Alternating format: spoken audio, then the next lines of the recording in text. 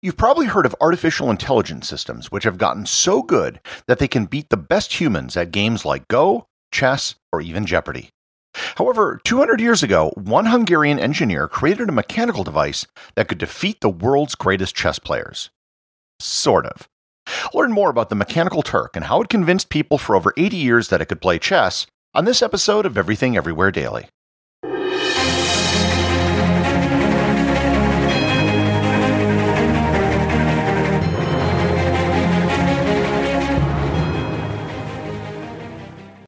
This episode is sponsored by Heaven Hill Bottled and Bond Bourbon.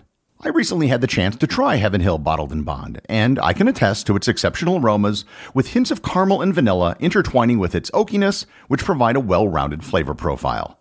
Taking a sip is akin to experiencing a piece of bourbon history firsthand. Heaven Hill Distillery may be America's most quintessential bourbon distillery. Established in 1935 after the end of Prohibition, the distillery was established by the Shapira family and has remained a family-owned distillery to this day. In 1897, Congress passed the Bottled in Bond Act, which set forth strict rules for any bourbon labeled Bottled in Bond. Heaven Hill Bottled in Bond Bourbon goes beyond the stringent requirements of the law by aging its bourbon for 7 years, not 4. The end result is a gold medal-winning bourbon that truly stands out. Available nationally, look for a bottle at your local store. Heaven Hill Bottled in Bond. Heaven Hill reminds you, think wisely, drink wisely. This episode is sponsored by ButcherBox. Summer is right around the corner, and that means cookouts. No matter what your preferred food is for a cookout or a barbecue, ButcherBox can help you make it the best. If you want to serve up some hamburgers, ButcherBox has grass-fed ground beef to make the perfect smash burger. Want to cook up some steaks? Well, ButcherBox has that too, with some of the best cuts of steak such as New York strip, ribeye, and filet mignon. Do you like grilled chicken? Well, ButcherBox has some of the best pasture-raised chicken that you will find anywhere. And if you really want to wow people at your next cookout, you can try grilling some of their wild-caught salmon on a cedar plank. Sign up at butcherbox.com/daily and get a special deal. ButcherBox is offering my listeners a free-for-a-year offer plus an additional $20 off.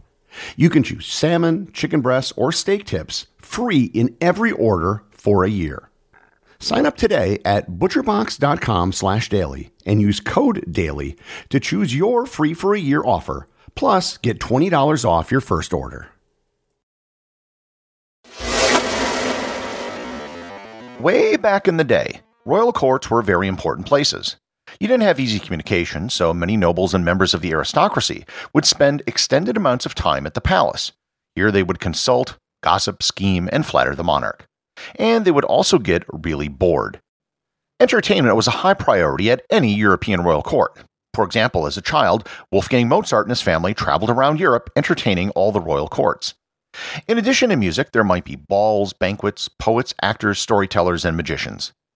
It was in this environment that a Hungarian engineer by the name of Wolfgang von Kempelen attended a session of court by the Empress Maria Theresa of Austria at Schönbrunn Palace in 1769. During the session was a performance by a French illusionist by the name of François Peltier. Peltier's act basically consisted of performing illusions with magnets, whose properties were still relatively unknown in the mid-18th century. Kempelen was witness to this act and the reaction it got from the royal court in attendance. After the performance, Kempelen announced to those in attendance that he would create something which would top François Peltier's performance. For 6 months, he worked on the project in secret. In 1770, he introduced his creation to the Empress and everyone at court, and they were blown away. What Kempelen unveiled was really different. To start with, it was a wooden mannequin with just the head, torso, and arms. It was dressed in a traditional Turkish garb including robes, a turban, and a long clay pipe in his left hand. The mannequin was positioned behind a waist-high cabinet. On top of the cabinet was a chessboard. In front was a drawer at the bottom which held the chess pieces, and 2 doors that revealed the complex inner workings of his machine. Inside was a very complicated assortment of gears, cogs, levers, and switches. There were also doors in the back of the cabinet that opened such that an observer could see right through the entire device upon inspection. There were also doors at the back of the mannequin, and everything could be open for people to see. What the machine would do is play chess. He called it the automaton chess player. To begin his performance, he would open up all the doors to the cabinet and show the audience what was inside. He would then announce that because of the nature of the device, it had to play white and go first. The first player ever was Count Ludwig von Cobenzell, and he was beaten easily. The machine took on other opponents and defeated them all. Kempelen was not controlling the device. He would walk around the room giving commentary and asking the audience to bring magnets and iron to the cabinet to prove that it was not done through magnetism. The mannequin was also set up to nod twice if it had its opponent in check and 3 times if in checkmate. It could also shake its head if the opponent made an illegal move. And the pieces were moved by the left hand of the mannequin. There was also a letter board next to the chessboard which allowed the machine to answer simple questions. The machine was dubbed the Mechanical Turk, or just the Turk, based on its dress. It was a smash hit at the Austrian court and far surpassed its goal of upstaging Peltier's illusions. Automatons themselves were nothing new.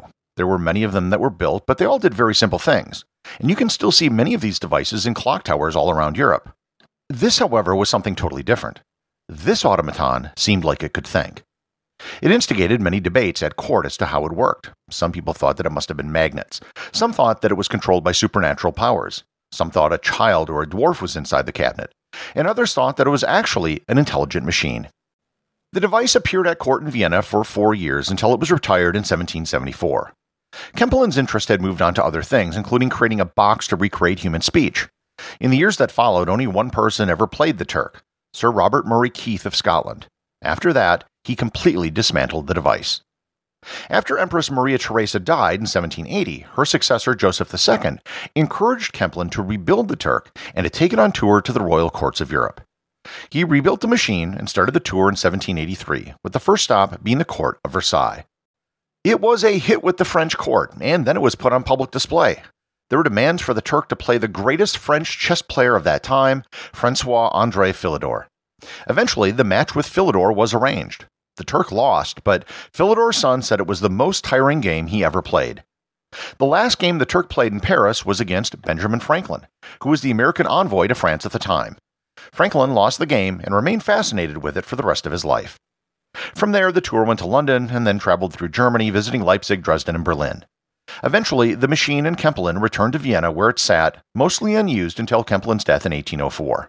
In 1805, the Turk came into the hands of Johann Maetzel, a musician from Bavaria. He tried to buy it from Kempelen when he was alive, but he wanted too much money. He managed to get it from his son for only half the price. Once he had access to the machine, he was able to figure out its secrets and made it work for himself. Famously, in 1809, after the conquest of Vienna, Napoleon Bonaparte played the Mechanical Turk at Schönbrunn Palace. Instead of letting the Turk go first as usual, Napoleon went first. Despite violating the rules, Maisel allowed the game to continue. Then Napoleon tried to cheat. The Turk returned the piece to its original square. Then Napoleon tried to cheat again. And again, the Turk returned the piece. When Napoleon tried to cheat a third time, it swiped its hand across the board, knocking all the pieces on the floor. In 1811, Maisel took the Turk to Italy to perform for the Viceroy of Italy, who enjoyed it so much that he offered him 3 times what Maisel originally paid. He sold it, but then bought it back 4 years later. He continued touring with the Mechanical Turk, taking it on public performances in France and London, chalking up lopsided records wherever he went, and raking in money from the audiences. He slowly added more elements to the performance to keep it interesting. In 1826, he took the Turk to the United States. He began by conducting performances in New York and Boston. The crowds were larger and more profitable than they ever were before. For years, he traveled with the machine throughout the United States and Canada, going as far as St. Louis. Edgar Allan Poe even wrote a poem titled Maisel's Chess Player. Eventually, Maisel died in 1838 en route to Europe trying to return home. The Turk eventually changed hands several times before winding up in a Philadelphia museum where it was destroyed in a fire in 1854. The Mechanical Turk stunned audiences for almost 84 years. During that time, many people had theories as to how it worked. Most of them had it completely wrong, and only a few people actually figured out how it really worked. It wasn't until 1857 when the son of the last owner revealed the secret in an article written in the Chess Monthly. The secret to the trick is exactly what you probably think it was. There was a person inside the cabinet. All of the gears and cogs inside the cabinet were just a distraction. The drawer in the bottom only slid out about a third of the way. The person inside the cabinet was on a sliding seat. When the doors were opened, the seat would slide and components would move into place to show that there was something there. The chessboard was very thin, and there were magnets below the board to show where the moves were being made. The Turk mannequin itself was controlled by levers inside the cabinet. The people inside the cabinet were not children or dwarves. They changed over the years, but they were usually expert chess players. For example, Johann Baptiste Alguier was the chess master who played Napoleon. Jacques-François Moret played in France. William Schlumberger mostly operated it during its time in the United States. Other men behind the machine included Aaron Alexander and William Lewis. However, no one knows who was inside the cabinet during the initial performance in front of Empress Maria Theresa. One of the Turk's most famous opponents was Charles Babbage, who lost to the Turk twice. He's significant because he actually created the world's first mechanical computing device, the difference engine, which will be the subject of a future episode. It couldn't really be said that computers were better than humans at chess until 1996, when IBM's Deep Blue computer beat the reigning world champion Garry Kasparov. The legacy of the Mechanical Turk can still be found today. Amazon has a service called The Mechanical Turk, where you can hire people to perform simple tasks online that can't otherwise be easily done by a computer. The fact that the Mechanical Turk is still remembered 230 years after it was created, however, might have been Wolfgang von Kempelen's greatest trick. The associate producers of Everything Everywhere Daily are Peter Bennett and Thor Thompson. If you'd like to support the show, please join the list of patrons over at patreon.com. And also remember, if you leave a review or send me a question, you too can have it read on the show.